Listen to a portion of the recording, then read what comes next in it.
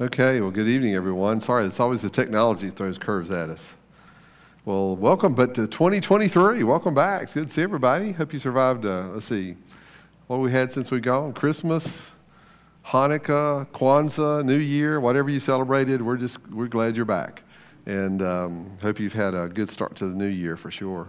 And we're back in our study with church denominations, and we've got some 3 to cover tonight. Actually, once we get there, we got a little bit of catching up to do with some things, but glad you're here tonight. And everybody ready for 2023, right? All the excitement that goes with the new year. Yeah, that's it. So I'm looking forward to good things. I'm thankful for a great service this morning and some exciting news that we're seeking the Lord's wisdom about. So help us as we pray for that. Tonight, we're going to talk a little bit about baptism. Sounds like an odd part of this discussion, but I'll show you how it fits in and why it's important. And we're going to mention some of the religious wars of the time. I'll sort of catch us back up a little bit on some of that. And the new sects of Christian groups that come off of this, of which we are familiar with them in name anyway, even today, and where they come from. And that's going to be the Mennonites, the Amish, and the Brethren churches, right? We've all heard of those groups for the most part, and we're going to look a little bit at some of their history and how they kind of fit together in this big picture of stuff. So why don't we pray? We'll try to cover some things here pretty quick as we start, because I want to review a little bit with you, and then we'll catch up. Father, thank you for our time today. I pray you'll bless our study as we continue and learning about different parts of our history as Christians, especially as it impacts our nation and our faith. I pray that you'll bless the evening for all the Bible study groups that are meeting right now and getting back in the routine for this year. And pray that you'll bless this year for our church and for our families and for us individually as we seek to serve you. May it be a good year of growth and a good year of service, and may you be honored through what we accomplish as we exercise our faith through the biblical principles that we're taught. And I pray that you'll guide and direct our evening for your glory. In Christ's name we pray. Amen. I want to mention real quick, I got my hand here because I'll get started and forget it. I've mentioned to y'all more than once about this book called God's Double Agent. And it's a tremendous story of a guy named Bob Fu and how he came to Christ in China and what he's done as a Christian, the persecution he endured and the challenges it meant for him. And it's just absolutely one of my favorite books. And Jerry Whitley was kind enough to bring me a copy because she has read through it. So she's offering it for anybody else that would want to read it and be challenged. And there's some intense moments in this story for sure. And so I'm going to leave it up here. And if you want to come talk about it or get it after service, you can read it. And then when you finish, I'll let you take it back to Jerry. But it's a great story. Bob Fu is still alive and still serving today an organization called China Aid, in which he tries to help the Christians in China, even to the point of helping them escape. That's where some of the intrigue. I mean, it sort of reads like a Mission Impossible story at times. They're trying to do this and get away from the communists, and it's quite a story for sure. And so I would encourage you to take a look at that. It is available, I will tell you too, if you're interested in the story but don't want to read the book, it is available on Audible. If you're familiar with Audible and the audio books that they have, it's one of theirs. And you can enjoy it that way also. And actually hear a guy with a bit of a Chinese accent read it, so it sort of adds a little authenticity to it, right, in the way that goes. So that'll be up here. If you're interested in it, let me know after we're done here. Well, let's catch back up a little bit. Remember, we started way back in November, I guess it was, maybe October now, talking about church history. And we open our Bibles and we read the great accounts of the Gospels of Christ and the disciples and the events, of course, that draw our attention to the arrest of Christ, to the persecution of Christ, to the crucifixion of Christ and the resurrection and the ascension. And we go to the book of Acts and you get to that great event in chapter 2 of the coming of the Holy Spirit. We call it the birth of the church. And then we follow sort of somewhat here and there, but we follow through the reading of the New Testament, the letters. This man named Paul, who becomes an apostle, and becomes a missionary to so many parts of the regions of the Middle East, and he takes the gospel on 3 distinct missionary journeys that are recorded for us in the book of Acts, and the churches begin to spread as the gospel is encountered, small congregations. And he writes letters to them, right? That's what we read in the New Testament letters of Paul. The letter to the Galatians and the letter to the church in Philippi that we call Philippians, the letters to the church in Colossae, which we call Colossians. We read all those letters. Those are real people in real congregations trying to live out their faith. And then we follow the church after the times of the apostles, and we do that through the means of history. Of course, the New Testament ends with the book of Revelation, and it's about the end of the first century. And so the gospel message has gone through that first generation of the apostles. There were men who learned from the apostles. They become what we call the church fathers. And when you read some of this, it's called the patristic period, meaning fathers. And the church fathers period lasts for a couple of generations, usually through that second century. And of course, by this time, Rome is starting to persecute the Christians. Had been doing it to the end of the first century. It began under Nero, and usually around the mid-60s AD. And the Christians are being persecuted. We've all seen some stories or some movies, or we've read something. If you might remember Ben-Hur, for example, is the story of some of that. And the church continues to grow as the gospel is spread. And the gospel, of course, doesn't just stay there in Jerusalem or in Israel, the land of Israel, or Palestine, as you want to call it. It begins to spread and grow. And history tells us of the apostles who took their message to other places. Of course, the Bible tells us about the Apostle Paul taking the gospel into the land that we now know as Turkey, and then later into Macedonia and to Greece. And if you read in the book of Acts, his intent was even to go to Spain, to take the gospel further west than it had ever gone before. So succeeding generations pick that up, and the gospel continues to spread. You turn a few centuries very quickly to get to the late 300s, early 400s, and you start to see this organization of Christianity under a partnership with the Roman Empire. And from the 4th century onward, there's a union of church and government. It's often called church and state. The union of church and Roman government that created this power set up that gave the church in Rome this tremendous authority. And the words that came from the Bishop of Rome, as we would know the Pope, becomes authoritative to the church, even to the point that it supersedes the teaching of the Bible. As you turn another century or two over, the Roman Empire falls.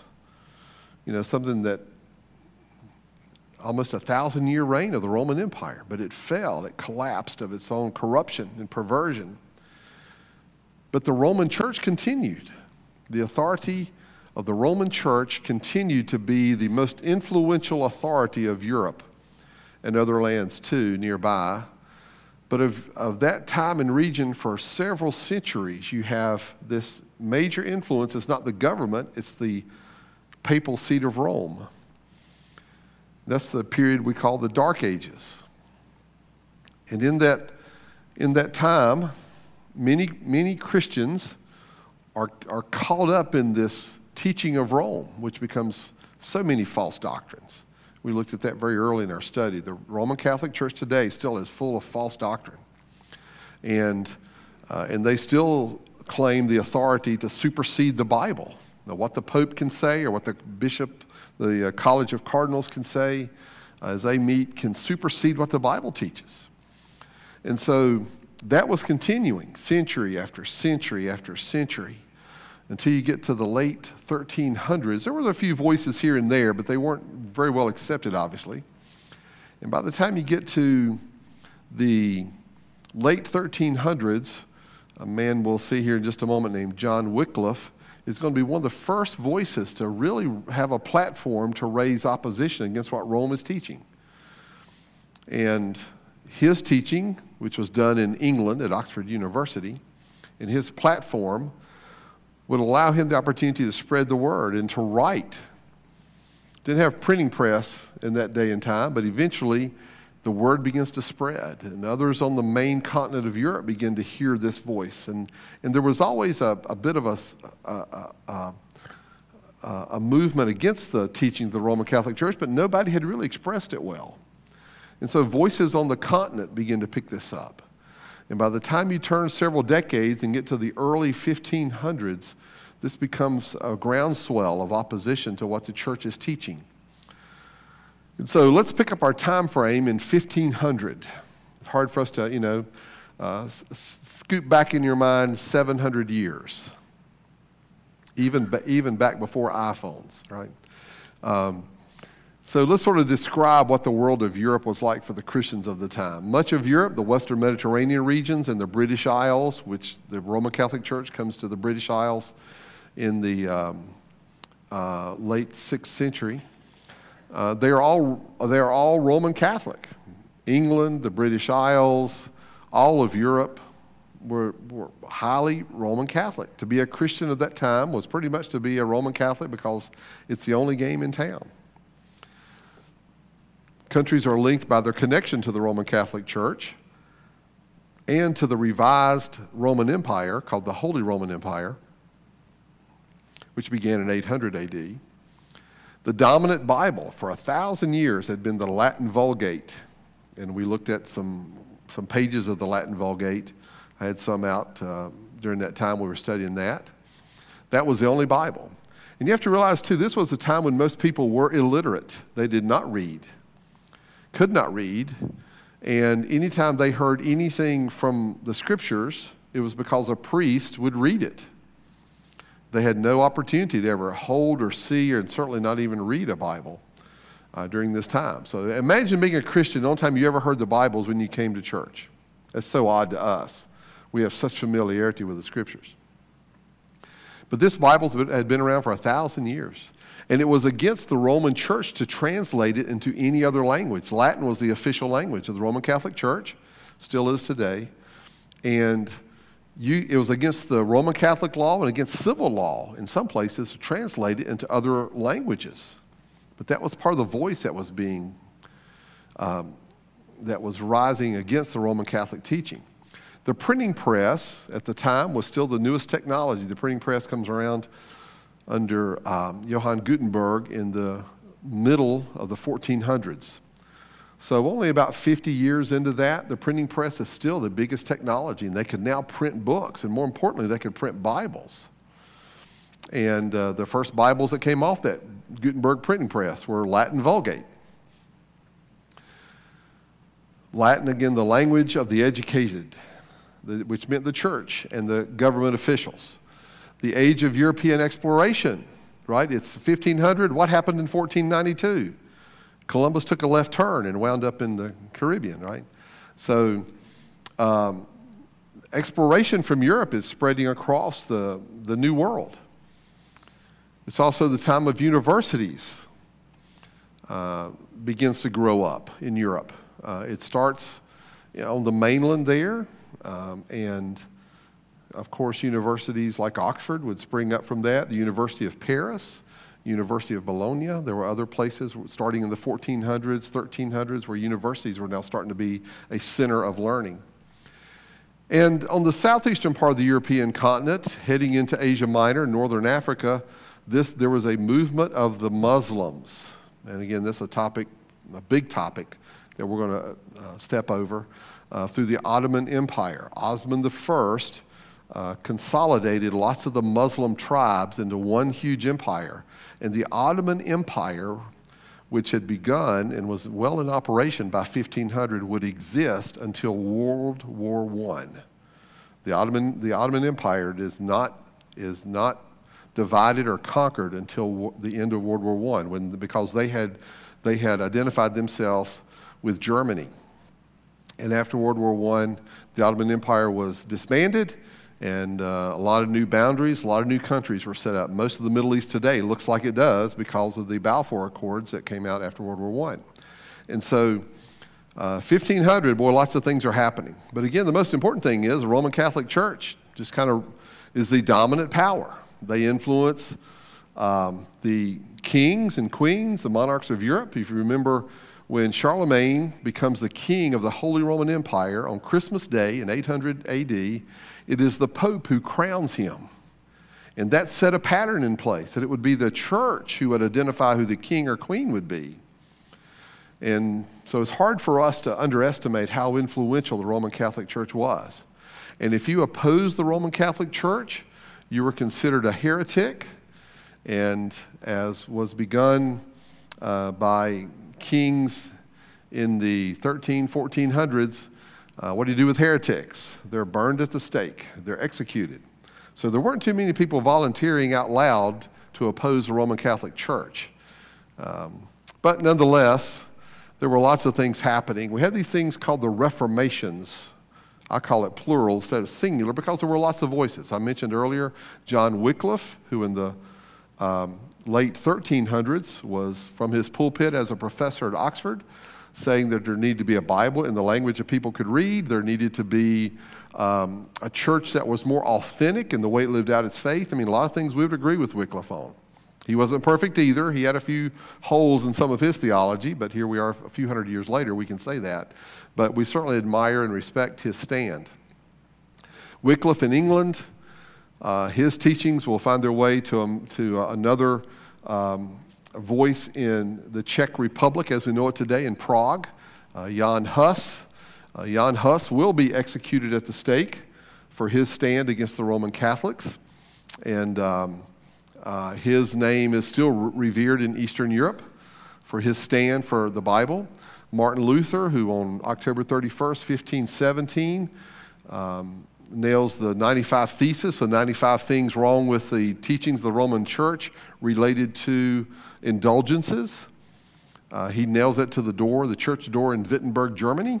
And that date is set as an important date in this whole history. Luther himself was a Roman Catholic priest and a professor at the University of Wittenberg and a professor of theology. So he was a man with a platform, with a voice. And when he starts to oppose the Roman Catholic Church teachings, it caught people's attention, right? Luther's a whole other story. And from Luther, of course, we get the Lutheran denomination.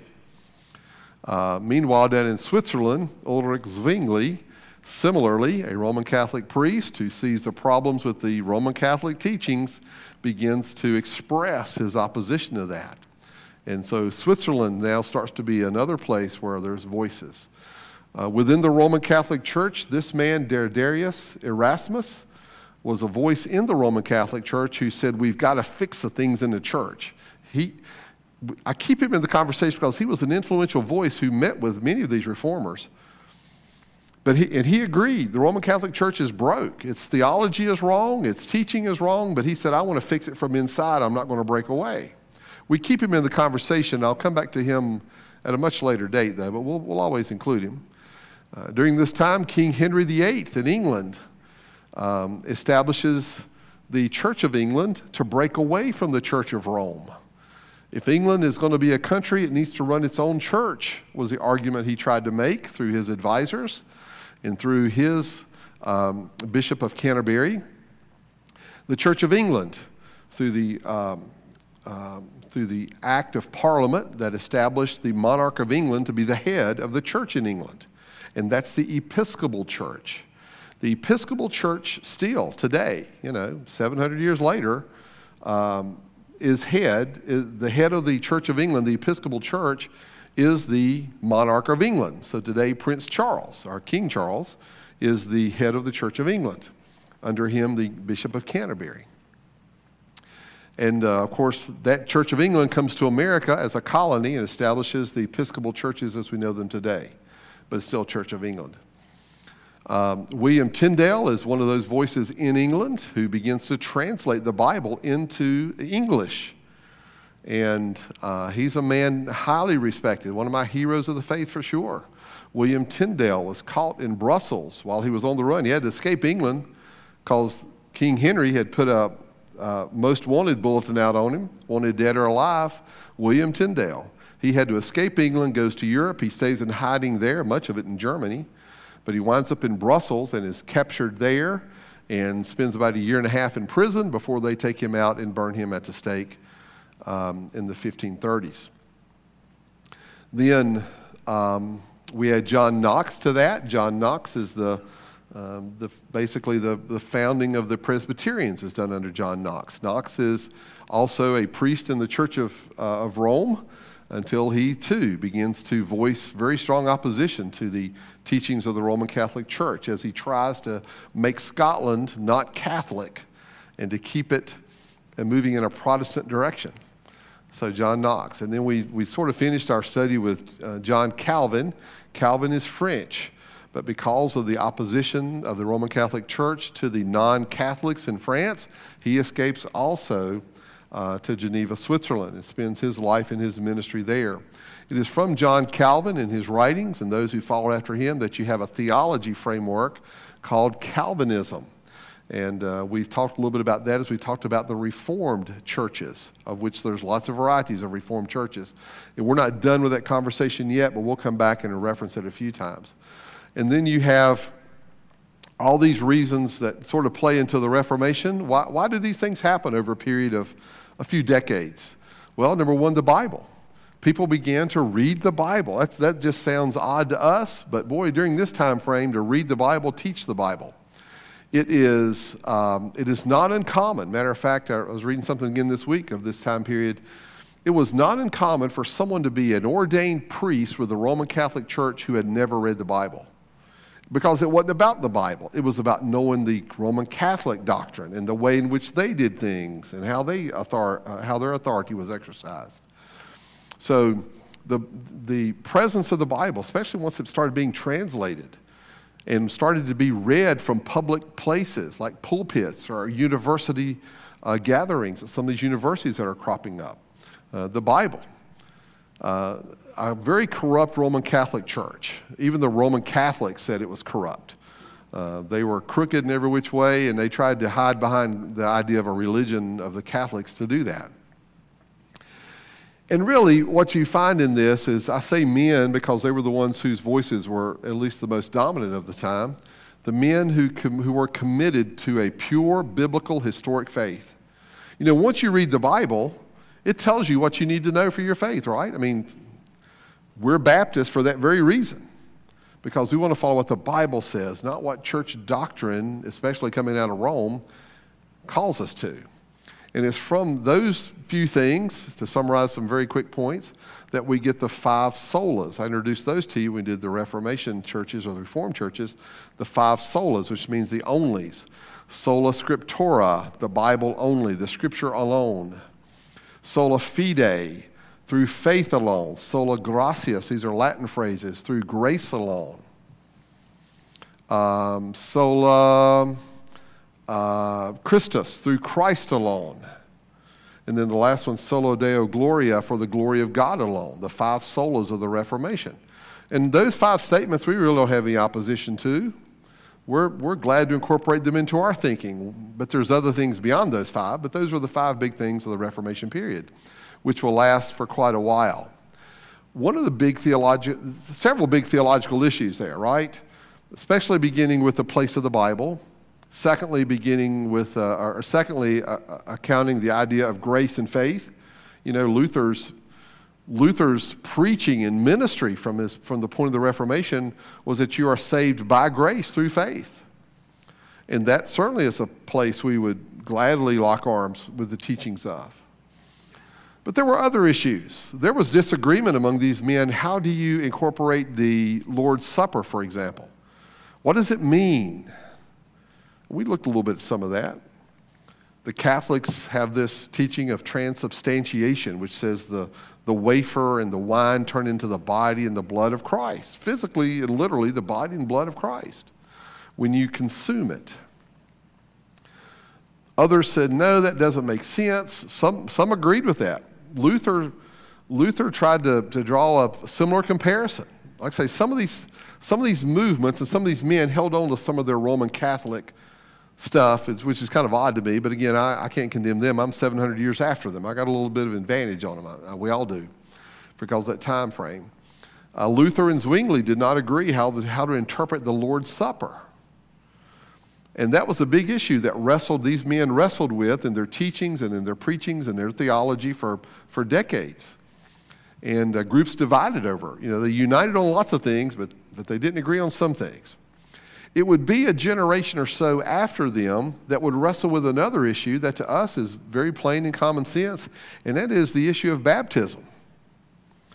Now, the Roman Catholic Church, this was not an issue to the early reformers. It became an issue to the generation after them, because once they started looking at the teachings of the churches and the teachings of these movements, they began to say, here's how we're going to practice it. Well, of course, the Roman Catholic Church practiced and required infant baptism. It was an expectation, if you're a Catholic Christian family, that you would bring that child to have baptism done. And those first reformers continued that practice. They were fine with it. They had been baptized as infants. And they taught in their theology to baptize infants. Sounds odd to us, doesn't it? But to them, and continues today, the Roman Catholics still do that, and some other Protestant denominations will still do that. A lot of the Reformed churches will still follow infant baptism. Of course, it sounds odd to us because we would line up more with the second generation reformers who, when they started to encounter the issue of baptism, saw it very differently. They saw it as after a public confession of your faith. It sounds very common to us. Baptism should be done after someone publicly confesses Christ. It should be done to someone who is conscious of their sin and of their status before God to accept Christ as Savior, which wouldn't be an infant.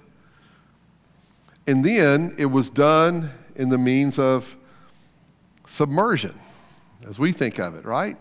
Baptist all over that. Even though there's no such thing as Baptist, you hear that concept. Well, so let's take a quick look maybe at some of the history of the baptism that was brought up through these generations. Issue number one, who gets baptized? The technical term for this is called pedobaptism. It means child baptism or infant baptism. Here's a quote regarding that. We baptize infants because they are covenant children. And where do they get that imagery from, or that idea from? They get it from the Old Testament. Because what was the covenant? How was the covenant exercised to children in the Old Testament? Circumcision, right? So when a child was born in the Jewish covenant, a male, obviously, when the male was born, the sign of the covenant was through the act of circumcision. Circumcision to the Jewish covenant was not an act of health or a physical. It was a spiritual act as much as anything. It was a recognition this child is born to a Jewish family and is therefore under the covenant of God, of Yahweh God, and we will raise him and train this child to be in that teaching. So that's where the imagery gets picked up. So they take it to the New Testament and say baptism is similar.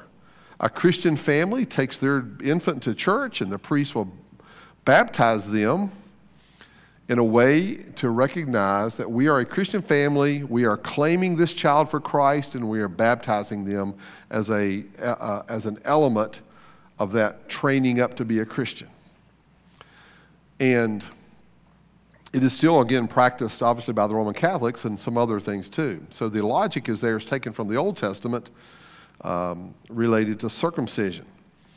Now, issue number 2 is how to baptize, or the mode of baptism. Where's the issues here that was wrestled with in the 1500s? Some people say you don't need to be baptized. These are the Catabaptists. You know, there are 2 Christian denominations that do not baptize. Extra credit if you know either one of them. Oh, come on. One's the Quakers. They will not baptize. We'll talk about the Quakers later. They got some other issues too, but that's one. Quakers do not baptize, and the Salvation Army does not baptize. So it's interesting, isn't it? There are some who will teach, why baptize? How do they frame that? They see baptism as a spiritual, not a physical event. We would see it as a physical event that represents a spiritual event. And they would say, now, there's no need for the physical. If God has saved you, you're baptized in your heart. Okay? Now, again, I'm not going to chase down all those things. Some people believe you practice baptism by effusion. This is simply pouring. And sometimes you'll see this represented. And it is done in some countries and in lots of Christian communities where a person will come before the pastor, the priest. They may even be in, the likelihood is they'll be in water, but not deep water. And they'll kneel down, and the priest will take a bowl, and pour it over them and say, I baptize you in the name of the Father, the Son, and the Holy Spirit. That's baptism by effusion. This is also the type of baptism that is done to children. How do you baptize an infant? You don't put them in the water. They don't know how to hold their breath. So you simply pour some water over their head to do that. Some people believe in baptism by aspersion. The technical term for that is simply sprinkling. Where do they get the idea of sprinkling from? Again, it's an Old Testament, right? What did the priest do with the blood of the lamb? Sprinkle the blood on the altar. And so they think as long as some water's been applied, that's okay. It's just a symbol anyway, or it doesn't matter how much water, we'll do it that way. So there are some groups that are fine with that. The Eastern Orthodox do something interesting. They will baptize by immersion, but they triple baptize you. Okay? So the priest will stand there with the person. I baptize you in the name of the Father. I baptize you in the name of the Son. You see where it goes? That's why it's a triple baptism. And so they will do it that way. So again, lots of interesting concepts there about how to baptize. Issue number 3, when to baptize. When do you baptize someone? Well, of course, for some, the question that falls there is, can you baptize infants, children, or teens? In other words, do you put an age limit on it? You have to be a certain age. I will tell you, there are Baptist churches who are Reformed, and they have no problem baptizing an infant by aspersion. And so there are some Baptists who will do that. Certainly the Catholic Church does it. The Lutherans will still baptize infants. Again, part of their reform. Presbyterians, I believe, will still baptize infants. So there's several we call them mainline evangelical denominations that still may do that. Do you baptize children? And if so, how? Again, that's another question. But if you baptize children, what do they have to do before they're baptized?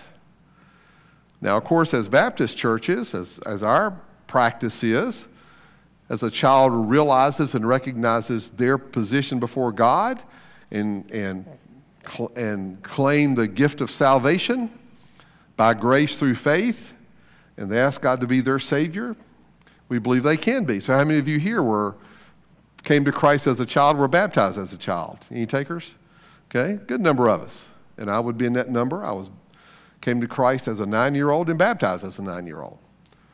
Some people say, no, you need to be at least a teen. You may make your profession when you're a child, but we don't believe a child is able to fully comprehend all that means. And their logic is this. We think it's too easy for a child just to want to do it. My friend did it. I want to be baptized. Mom and Dad said they were baptized when they were young. I want to be baptized just like they were. They make the argument that a child is just incapable of really fully understanding the depth of their salvation and what it means to be baptized, the importance of it. And so they say a child may come to faith in Christ, but we're not going to baptize them until they're 16, 18, whatever it is, just because we want to make sure that they fully understand. Some will do that. So again, you time it related to age. How quickly after a public confession? Whether you know it or not, in much of recent American Christian evangelicalism, there's been a movement of many churches to do what are called instantaneous baptisms. So in an instantaneous baptism setting, preacher preaches. Anyone here like to, as we've heard our pastor do and others from our pulpit, anyone here today see their need for Christ? Anyone here want to ask Christ to be your Savior? Is that true? Would you raise your hand? Raise your hand. Okay, all of you who raise your hand, you've confessed Christ. we want you to come up now and be baptized, right? And so they have some clothes they can change into, and everybody hang around. We're going to have a baptism service because they had 3 people today accepted Christ.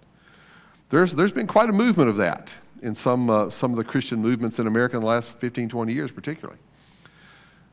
Do you do it that quick? What's their logic? They look back at Acts chapter 2. After Peter preached, 3,000 received Christ and what? Were baptized. The indication is the same day. So that's their platform that they want to have. So how soon?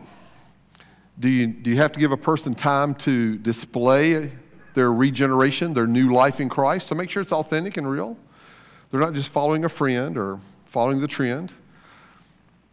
Following further instruction, maybe you take a class. Maybe you have to be a new Christian class. Some churches do that. And you fully understand. And once you've done that and you've, as best you know how, able to confirm that, then maybe you're baptized then.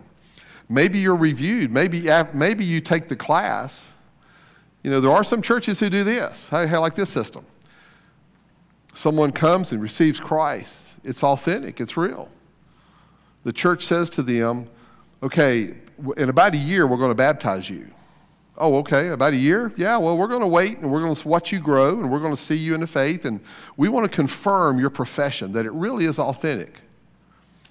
And by the way, as part of that year of waiting, as we're watching, we want you to take this class. It's a new Christians class. It takes about 3 months to go through it, right? We're going to teach you principles in God's Word and how to live your new faith in Christ, and what does it mean to be a Christian? Then we're going to watch you a little more.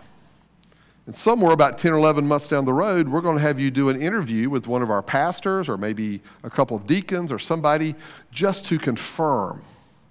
And once you go through those steps, then we have confidence that baptism is the right thing for you. Right? There are churches that do that in that type of system, very detailed. So you see very quickly what we all think is, well, baptism, how hard can that be? Boy, it becomes a lot of different directions, a lot of different facets to it in the way it's practiced.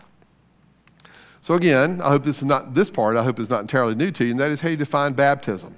It comes from the Greek word baptisma, which is the noun form.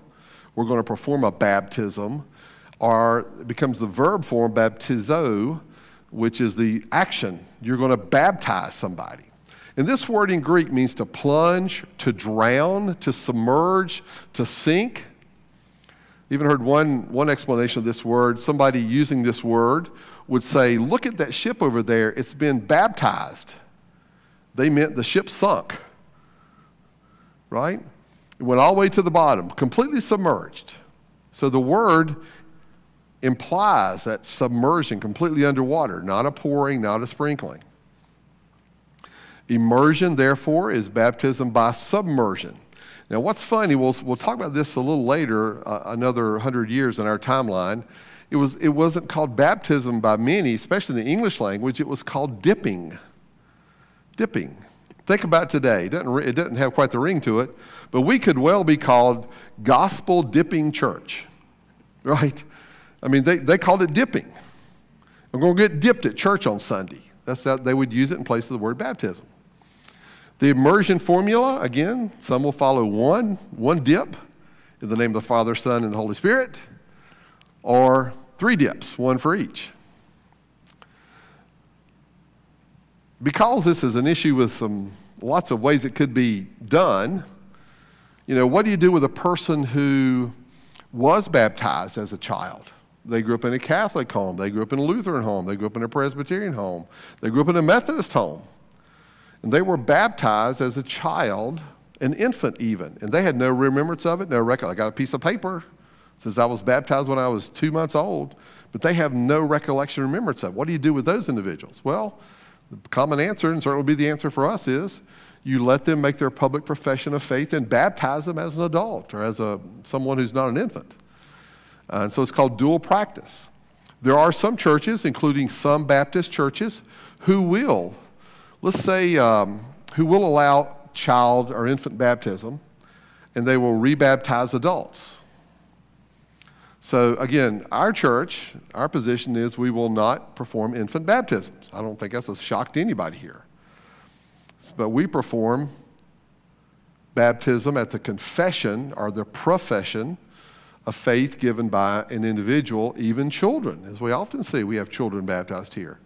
And I can't speak for all of y'all, but I remember so distinctly being baptized. I could tell you which way I was standing, even as a 9-year-old, which way I was standing and how I was facing. So those are things that, again, churches have had to, over the years, over the centuries really, sort out those details and find a place where they're at. But it's at least interesting to see. So we come across a new term. As you get into the 1500s, you come across a term called rebaptizers. And that term becomes Anabaptist, the rebaptizers. So if you got this movement of all these Catholics of Europe saying, we believe that salvation is by grace and through faith and not of works. But I was baptized as an infant. I have publicly put my faith in Christ now. What happens? We're going to baptize you again, right? Just like we would do. And we have certainly had people here at our church baptized again. They were baptized or sprinkled or something, or has water poured on them as a child. And now we want to give them the way to do it, as we see in the Bible, the Baptist way. So the rebaptizers, the first term that comes to the discussion in the 1520s, 1530s is the term rebaptizers. And this group became known as Anabaptist. The Anabaptist group, that's simply exactly what the word means. It means to rebaptize. Interesting enough, the Anabaptists become quite a movement in Europe in the 1520s and forward, following as part of the Reformation. There are also those in our camp, we would be this, again, another term you'll see as you read through this, called credo baptism. We are a credo Baptist church. We believe in baptism once you make the profession. The creed there simply means to believe. Once you've expressed your belief and faith in Christ publicly, then you can be baptized. And so the term credo baptism comes into this discussion also. And of course, we understand what baptism is almost by understanding what it's not, too. It's not a ritual or a ceremonial washing. Some people want to promote it that way. That's called lustration view of baptism. It's just a ceremony you go through. It is not a sacrament. The Catholics would teach that. It's a sacrament that infuses some type of grace from God on you because you went through this act. It's not necessary for salvation. There are some Christian denominations, even evangelical Christian denominations, which say you must be baptized in order to be saved, right? And we would not affirm any of those positions. We don't believe it's a ceremony. We don't believe it's a sacrament. We don't believe it's a part of your salvation. It is simply a testimony to the public that you have been born again, and it symbolizes your life died to self, raised anew in Christ. And so baptism still gets a lot of discussion in this whole issue. So what do you have here? The biblical evidence strongly supports credo baptism. Confess with your mouth the Lord thy God, and thou shalt be saved. And then baptism is a testimony of that. Again, I'm not taking the time to chase down all the verses. We'd be here too long for that. Baptism is by immersion. What the word means is to put under water as an outward testimony of obedience, following a person's profession of faith. Again, to use the words of Jesus in John 3, born again. It's an outward expression of an inward reality. It's an act of obedience. As Christ was baptized, we are also, and the scriptures command us to be baptized. Testimony, it's an act of commitment to demonstrate to others you're now following Christ. Now, what happened through all this discussion? I mentioned the second generation of reformers. You got Luther and Knox and Zwingli, and you've got this great movement of things trying to reform the church. We got to fix these corrupted teachings. The second generation and following, you had what history will call the radical reformers. These were ones who really took all the extreme. That's why they're called radical. They took the extreme at the time. This was extreme. So starting in the next decade after Luther, you get this radical movement within the Swiss Brethren Church and in the German church of the Anabaptist. Now, I know the term Anabaptist sounds a whole lot like Baptist. But again, the emphasis here is not a theological position. It is strictly referring only to baptism. There were individuals and communities and congregations who said, we believe you must be baptized after you get profession of faith in Christ.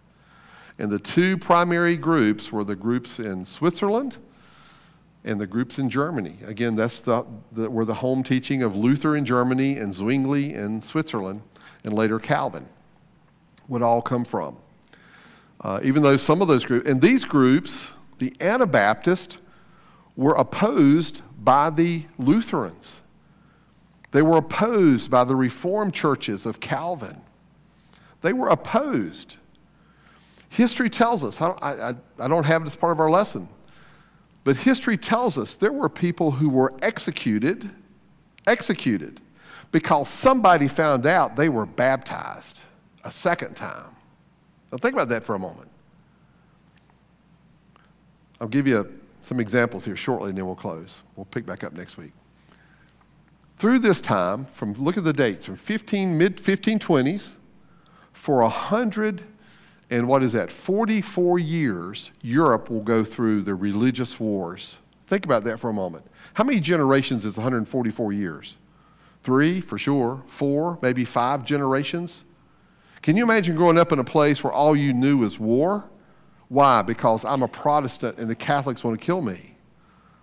So when I get a certain age, I join the army so that I, as a Protestant, can go kill Catholics. I mean, that's kind of the world of Europe for 144 years that way. We'll talk about those a little later and what ended them, the peace that ended them, so-called peace, and some of the monstrosities that went through, and you get some glimpse of this image here.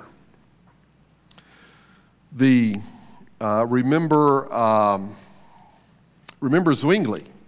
Zwingli was killed by Catholics because there was a Catholic army coming to invade Switzerland. And Zwingli went out with the army to be a chaplain, and the Catholics demolished the Swiss Protestants and killed Zwingli in the process. So it was a terrible time. Let me talk about these 3 men, and maybe a couple more real quickly, and then we'll stop and catch up next week. These 3 men from the Church of Switzerland, the Swiss Christians, were initially companions of Zwingli. They were part of the Reform movement of the Swiss. They were with him in Bible study, they heard him preach, and they too came to a point to oppose the Catholic doctrine. But as young men, these were all men in their 20s at the time, as they began to read and understand the scriptures, they saw the issue with baptism. And they said, we cannot affirm infant baptism. And so they began to be the voices of those in Switzerland who said baptism should be for those who have given public confession of their faith, not just because they were born in a Christian family. But Zwingli and others of the Swiss church at the time would not take such a stand. And so they saw the need of declaring these guys sort of as renegades to the church. They could not accept the infant baptism. And another thing they did not like, particularly, it was kind of secondary, but they did not like how the church and the government of Switzerland companioned together. They saw echoes of Rome in that. They didn't like that either, and neither would we, and obviously neither did our founding fathers. So let me tell you these 3 men right here particularly. Conrad Grebel on the left was excommunicated from his church, kicked out of town by the civil authorities. He became a roaming preacher. And as a result of that, at age 28, he caught the plague, and with no one to take care of him, he died from the plague. Felix Mons was arrested by the state government while he was preaching. He was imprisoned in Zurich. For his punishment, his form of execution was what was called the third baptism. He had been baptized as a child. He was baptized as an adult for his public profession of faith in Christ. And so there was one baptism the state said he hasn't done yet, and this was how they executed him. They drowned him. How did they do it? They took him out on a boat, stood him up, pulled his hands behind him, and then pulled his hands down below his legs. And then they ran a rod through the little connection that you have there. A man got on each side, and they just hoved him overboard, and he drowned. Look at his date. Man's drowned at age 29 for his faith. George Blue Rock, although it looks to us like Blau Rock, was a former monk. He was run out of Zurich and beaten because of his stand for baptism. He traveled and preached and taught, as Grable had done, his companion. But he was tortured and eventually burned at the stake by the government for simply believing what? That you baptized by going fully underwater as a confessing Christian, not as an infant. He wrote just a few weeks prior to his death, quote, "God holds a righteous judgment, and God, you I will praise." It's in God's hands at this point. Have no other recourse. He too would die as a young man at age 37. He finally captured in northern Italy. And so these are three men that you probably have never heard of. And they certainly took a stand for what we today have followed and practiced ourselves. One of those early Christians. And then one more slide. I'll show you these two men. Those are the Swiss. Again, I said there were some German voices for the need of baptism and how to interpret the sacraments of what they call the sacraments, what we call ordinances of baptism and the Lord's Supper. Hans Dink, he believed that the ordinance, baptism and Lord's Supper were only symbolic, as we would. Baptism, a sign of commitment, communion, a ceremony of remembrance. He was banished from his hometown of Nuremberg, Germany for his stance to be a wandering preacher. He too would die at age 27 from being exposed to the bubonic plague, and because of his stance before the government, no one would take care of him. Hubmaier lost his arguments in the public court and was jailed and tortured until he recanted. They tortured him until he said, "Okay, I believe believers' baptism is not right." And they released him for that. His recant, however, troubled him for the rest of his life. He just knew in his heart, he just gave in to the torture. And he wrote later, "I may err, I am a man, but a heretic I cannot be. God, please pardon me for my weakness." He too ultimately died because of his faith and belief in baptism, as you and I would see it. Which leads us to this man. Here's where we'll close. Menno Simons. And next week we'll pick up with Menno Simons, who is the father of a group we call the Mennonites. And we'll see how they took these Anabaptist beliefs and then lived them out and what they have today. And next week we'll talk a little bit too about how the Anabaptist influenced a group of Christians from England that would later become Baptist. So there's some connection there. But the Baptists do not grow out of the Anabaptist movement of Europe. But there's no doubt that the teaching of that generation influenced a group later to be called Baptist, of which we are today, right? So all that's going on. So we continue. And next week we'll talk more in detail about the Mennonites and the Amish who come out of the Mennonites and the Brethren churches who come also in that line. And we'll sort of put those pieces together and talk about them even here in America and some of their beliefs. And we've had some exposure to them already, many of us in one way or another. Well, good deal. Let me remind you, we'll be back here next week and start to look at the Mennonites. And I think after the Mennonites, we're going to talk about the Methodists and the Wesleyans. So we got several groups yet to go. And looking forward to getting that done as we go into these next several weeks. Well, let's pray, and then we'll go. Remind you about the book down here if you're interested too before we leave. Father, thank you for our time today. We are again reminded to say thank you for the men who faithfully stood for positions that we we hold today and hold dearly as they did about this important issue of baptism. And we realize that there were many who gave their life for that position. And as Christians were persecuted then, we're reminded too that there are Christians persecuted now. And we pray whether in a communist country, in a Muslim country, we pray that you will protect them, hedge them about, give them relief, and give them freedom if at all in your will. We just commit those names that are unknown to us and those faces unseen by us and pray for them and lift them up as we'd want some to pray for us. I pray that you'll bless our evening as we work our way home, our week ahead, as we seek to serve you and honor you through our testimony in our lives. In Christ's name we pray. Amen. Lord bless everyone. Hope you have a great rest of the week.